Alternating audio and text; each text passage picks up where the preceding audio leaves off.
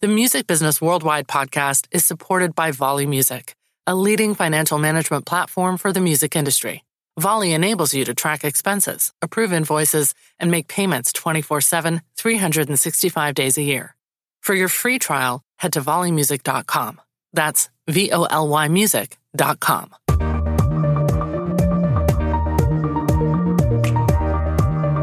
Hello and welcome to the Music Business Worldwide podcast, supported by Volley Music, which was recently renamed Volley Entertainment. My name is Tim Ingham, the founder of Music Business Worldwide, and on this podcast I'm joined by Anthony Davenport, the CEO and founder of New York headquartered Regal Credit Management. Regal Credit helps high-profile and high-net-worth individuals, obviously enough, with their credit, both in terms of building it and protecting it. Regal Credit, which was recently named on the Inc. 5000 list of companies in the US, counts many clients from across the music business. That's all well and good, but the particular reason I wanted to get Anthony on this podcast was to discuss a tool of Regal's called CyberSweep. CyberSweep is a data removal service that either suppresses or outright deletes personal information from across the internet, whether that information is on the dark web or on more legitimate sites.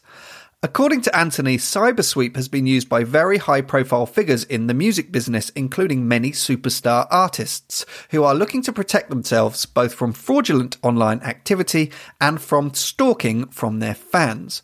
On this podcast, Anthony discusses why he believes such activity is becoming a growing societal problem, and we also get time to dig into his own interesting origin story that led to the birth of Regal Credit following the economic crash in 2008. Anthony Davenport, welcome to the MBW podcast. You and I were speaking, I think, earlier this summer, and we were talking about Regal Credit and the achievements of that company that you've built. But what really fascinated me and what alerted me to say, I've got to get you to talk about this on a podcast, is this CyberSweep product. So obviously I've done an intro to this podcast. People will sort of know what CyberSweep is, but in your own words, can you just explain what it is and what it does? Yeah, thanks, Tim. It's so great to be here. And it's always great to be able to rap with you, chat with you about what's going on in music. So essentially, CyberSweep is the process of removing someone's personal information from the web.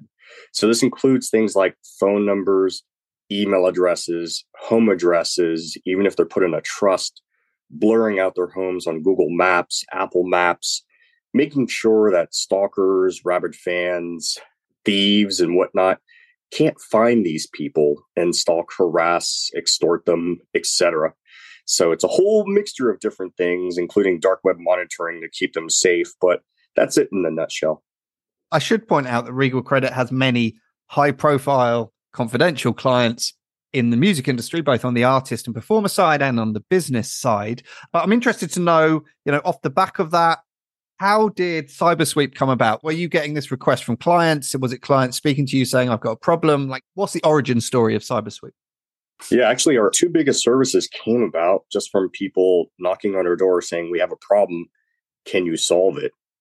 And with CyberSweep, what happened is there's a multifamily office that works with huge mega stars like Rihanna and Katie Holmes and other people like that said, hey, we have a billionaire client who's getting calls on her cell phone saying, hey, I'm down and out. I know you have money. Give me money. So then the woman was blocked, but then her assistant started getting phone calls saying, hey, this woman promised me money. Give me money. I need money. She then blocked her as well. So then this woman showed up at their office, which no one really knew where their office was, but she showed up and just said, hi, I'm here. I need to get money. So obviously police report was filed. The multifamily office then rang me up and said, hey, listen, this happened. Can we figure out like how this woman got access to all this information? Like, this is not information that we want out there. So I dug into it and I said, yeah, actually, this woman bought a report from whitepages.com for $12. And in it contains all the sort of information down to what cars are registered in her name, planes, boats, etc. Whether she's had any driving license infractions, speeding tickets, whatever. I mean, it's a treasure trove of data and here, this report's about 100 pages of length.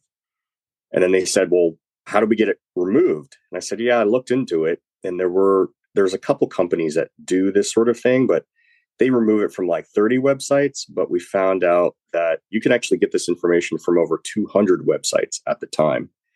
Now we've since figured out it's more than 400 websites. So that was basically the origin of it, because they said, well, 30 websites not enough. Can you get them removed from the rest and figure out what else we can do to protect her and the rest of our clients? And how much of this is, obviously that's a huge problem if you're a billionaire and you need that level of protection. But actually, as you sort of slide down the commercial scale, net worth scale, like how much of a problem is this just becoming generally for anyone that's done reasonably well in life, particularly in the music industry? Like how much of an issue has this become? And I guess wrapped up in this question is the growth of CyberSweep and how many clients you adding to it, because I guess if you're adding clients, then that proves that there's a need. Yeah, the service has grown about 900% over the last 3 years. It seems that COVID really brought out all the nut jobs, all the stalkers, all the rabid fans. They were already loose cannons, and then they became extra loose. So they started stalking and harassing everyone from Taylor Swift to Ariana Grande to Eminem and Drake. And I mean, they really started going after a lot of their favorite celebrities. But we've also found that there are people that are not quite household names.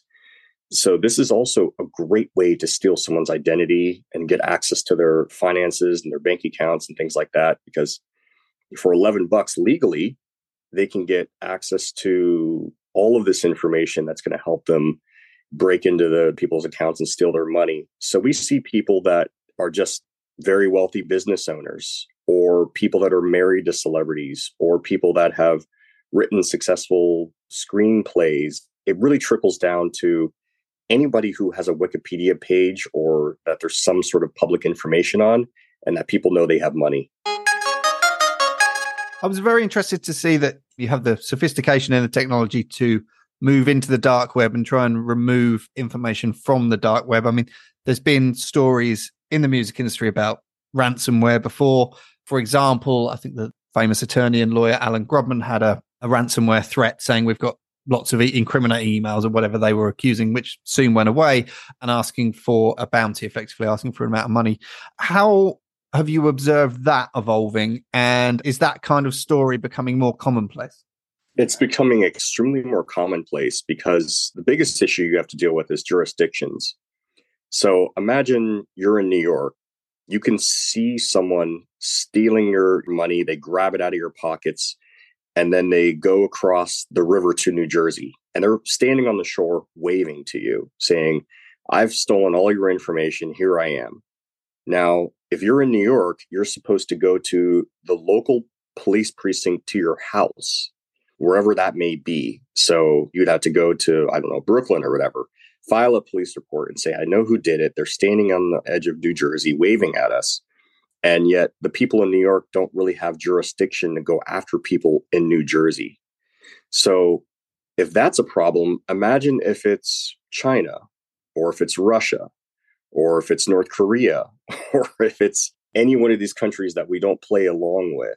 That's a jurisdictional nightmare by itself. So it's really, what is the harm in these people going after this and making it big business to try to obtain as much information on people and either harass their companies, do ransomware for them, or it's a really big issue with influencers because they rely upon social media to make their money. And someone can very easily figure out how to log into their information and block them out of it and say, you can't make any money until you pay me this ransom. So it's going to continue to proliferate because there's no one that can really go after this crime. Let me ask you a bit about Regal Credit, and particularly where you've seen growth and success in the music industry. And one of the things I believe we talked about before was the kind of transatlantic question. You've got a US artist who wants to draw some credit in a different country, for example. Am I right in thinking that that's somewhere where you've seen you could be useful and you've seen growth in the business? We have, because originally I started this when I was a banker. I worked at big institutions like Bank of America and Wells Fargo.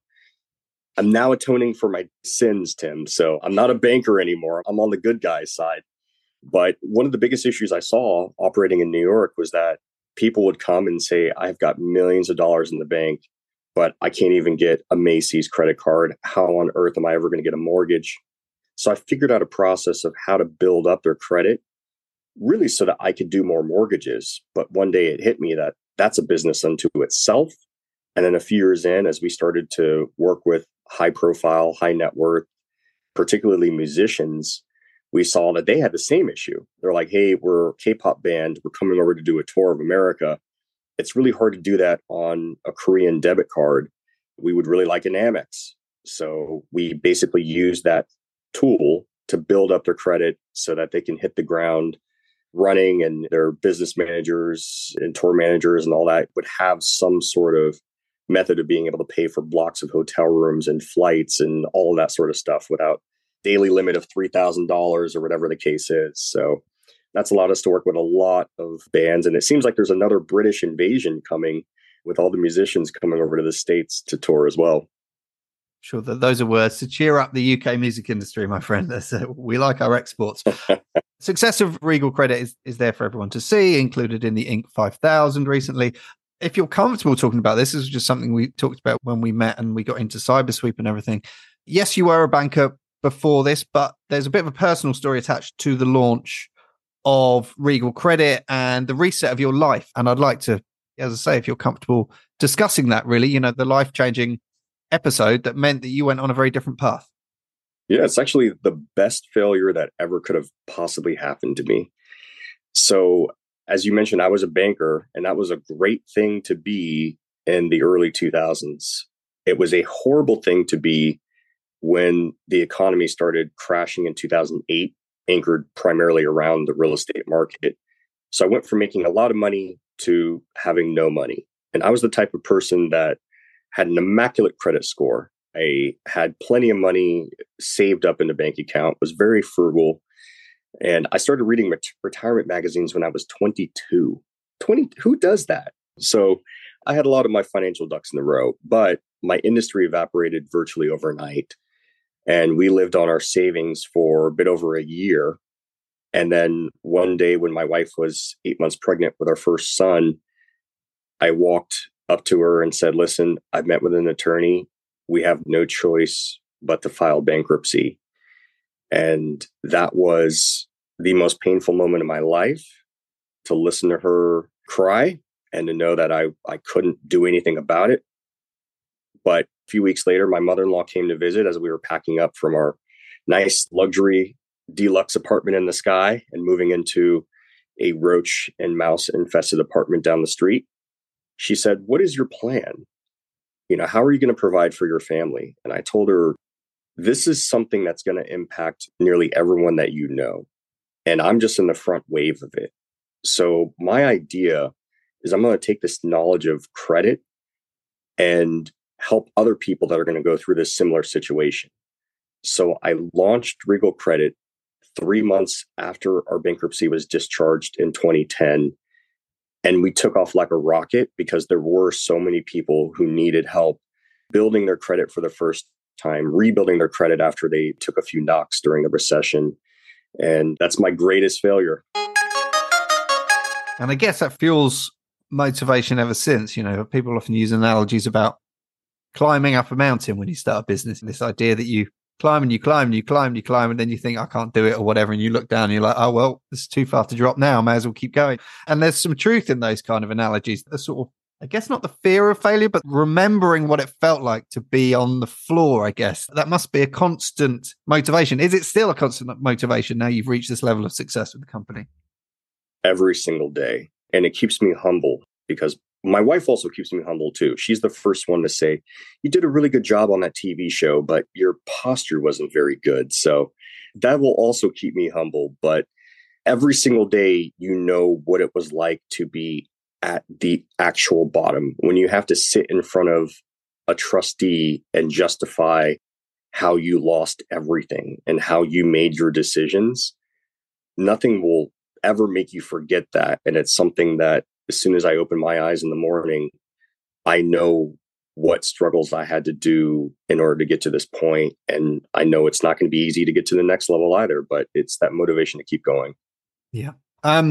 Lots of people talk about the idea that there may be another bubble bursting at a certain point in the next few years, or more strife that is reminiscent of that sort of 2008 era. I want to channel that into a positive question, which is a bit of free advice for myself and everyone else. But if you had to give one piece of financial advice or credit advice to anyone out there, but particularly those of us working in the music industry, I guess if we start to look for one example at artist managers who are all entrepreneurs, they all eat what they kill, if you like to use that phraseology. They have to be successful in order to keep the lights on. What one piece of advice would you give, financial or credit wise, to those people? The important lesson here is that there's always going to be something unforeseen. You never know what's going to hit you. And recessions happen every, like what they say, 6 to 8 years. So they're going to happen. We never know exactly what's going to cause it. We didn't know that real estate was going to be a bubble that burst. We didn't know before that .coms were going to burst. This time we didn't know that COVID was going to come along. But there's always going to be something. So you have to start preparing for that now. Not necessarily as like a doomsday sort of thing, but just think of how can I position myself so that if something unforeseen were to hit me, I'm prepared. And from a credit perspective, you should look at your personal credit. Is it as good as it can be? Is your business credit as good as it can be? You need to take out those lines of credit and get access to those things before you need them. And that's going to require optimal credit to do that. Then you have them when you need them. Because when do the banks not want to give you the money? When you need it. So that's the real key thing is you get all that stuff in a row, be ready, be prepared, and you'll be fine. It's the fixing the roof while the sun is shining analogy, right? I hear that one a lot. Exactly. That's perfect. That's perfect. I love it, Tim. So last thing I want to ask you about, I think it's only fair that I offer you the chance to plug another thing that you're up to called Social Forum, or Social Numerical 4M, Social Forum. What is it? How's it growing? What are you up to? Because I've started to see this brand knock around. And what's the ambition? Yeah. So this was a COVID thing that happened. I was moderating a Zoom panel of business managers in the States, and we were trying to come up with 4 topics to discuss in an hour around like the future of business management. What are all the things that are facing? But every one of the topics were ones that were going to take at least an hour to discuss on their own. Like back then it was going back to the office, hybrid working. Other things were like how to talk to artists about financial responsibility or hiring with diversity in mind. Like all those things were super long. And then one of the panelists said, you know what? I wish that there was a forum to be able to discuss these types of issues and ways to help the industry as a whole, not just business managers, but talent managers, but like people that are in the industry. And we think that you should do it because you work with so many different business management firms. I thought about it and said, I work with over 120 different firms in the States alone. And then we work with about 20 here in the UK. And I said, sure, I'll do it, but I'm going to do it my way. Like I see a huge issue in the industry being old white men primarily. But when you look down the ladder, you see that there are plenty of women and people of color. So my mission became, I'm going to put women and people of color at the forefront of this. I'm going to create it so that we have an opportunity to have our voices heard and represented, and to shine a spotlight on people that provide services to artists and whatnot that are women and people of color. So we started that a little over 2 years ago, and it's exploded. I call Regal my day job, and Social Forum is my unpaid internship, but it's really taken off. We now have over 600 members. We do events in LA, New York, Miami, London, and we're going to start Nashville next year as well.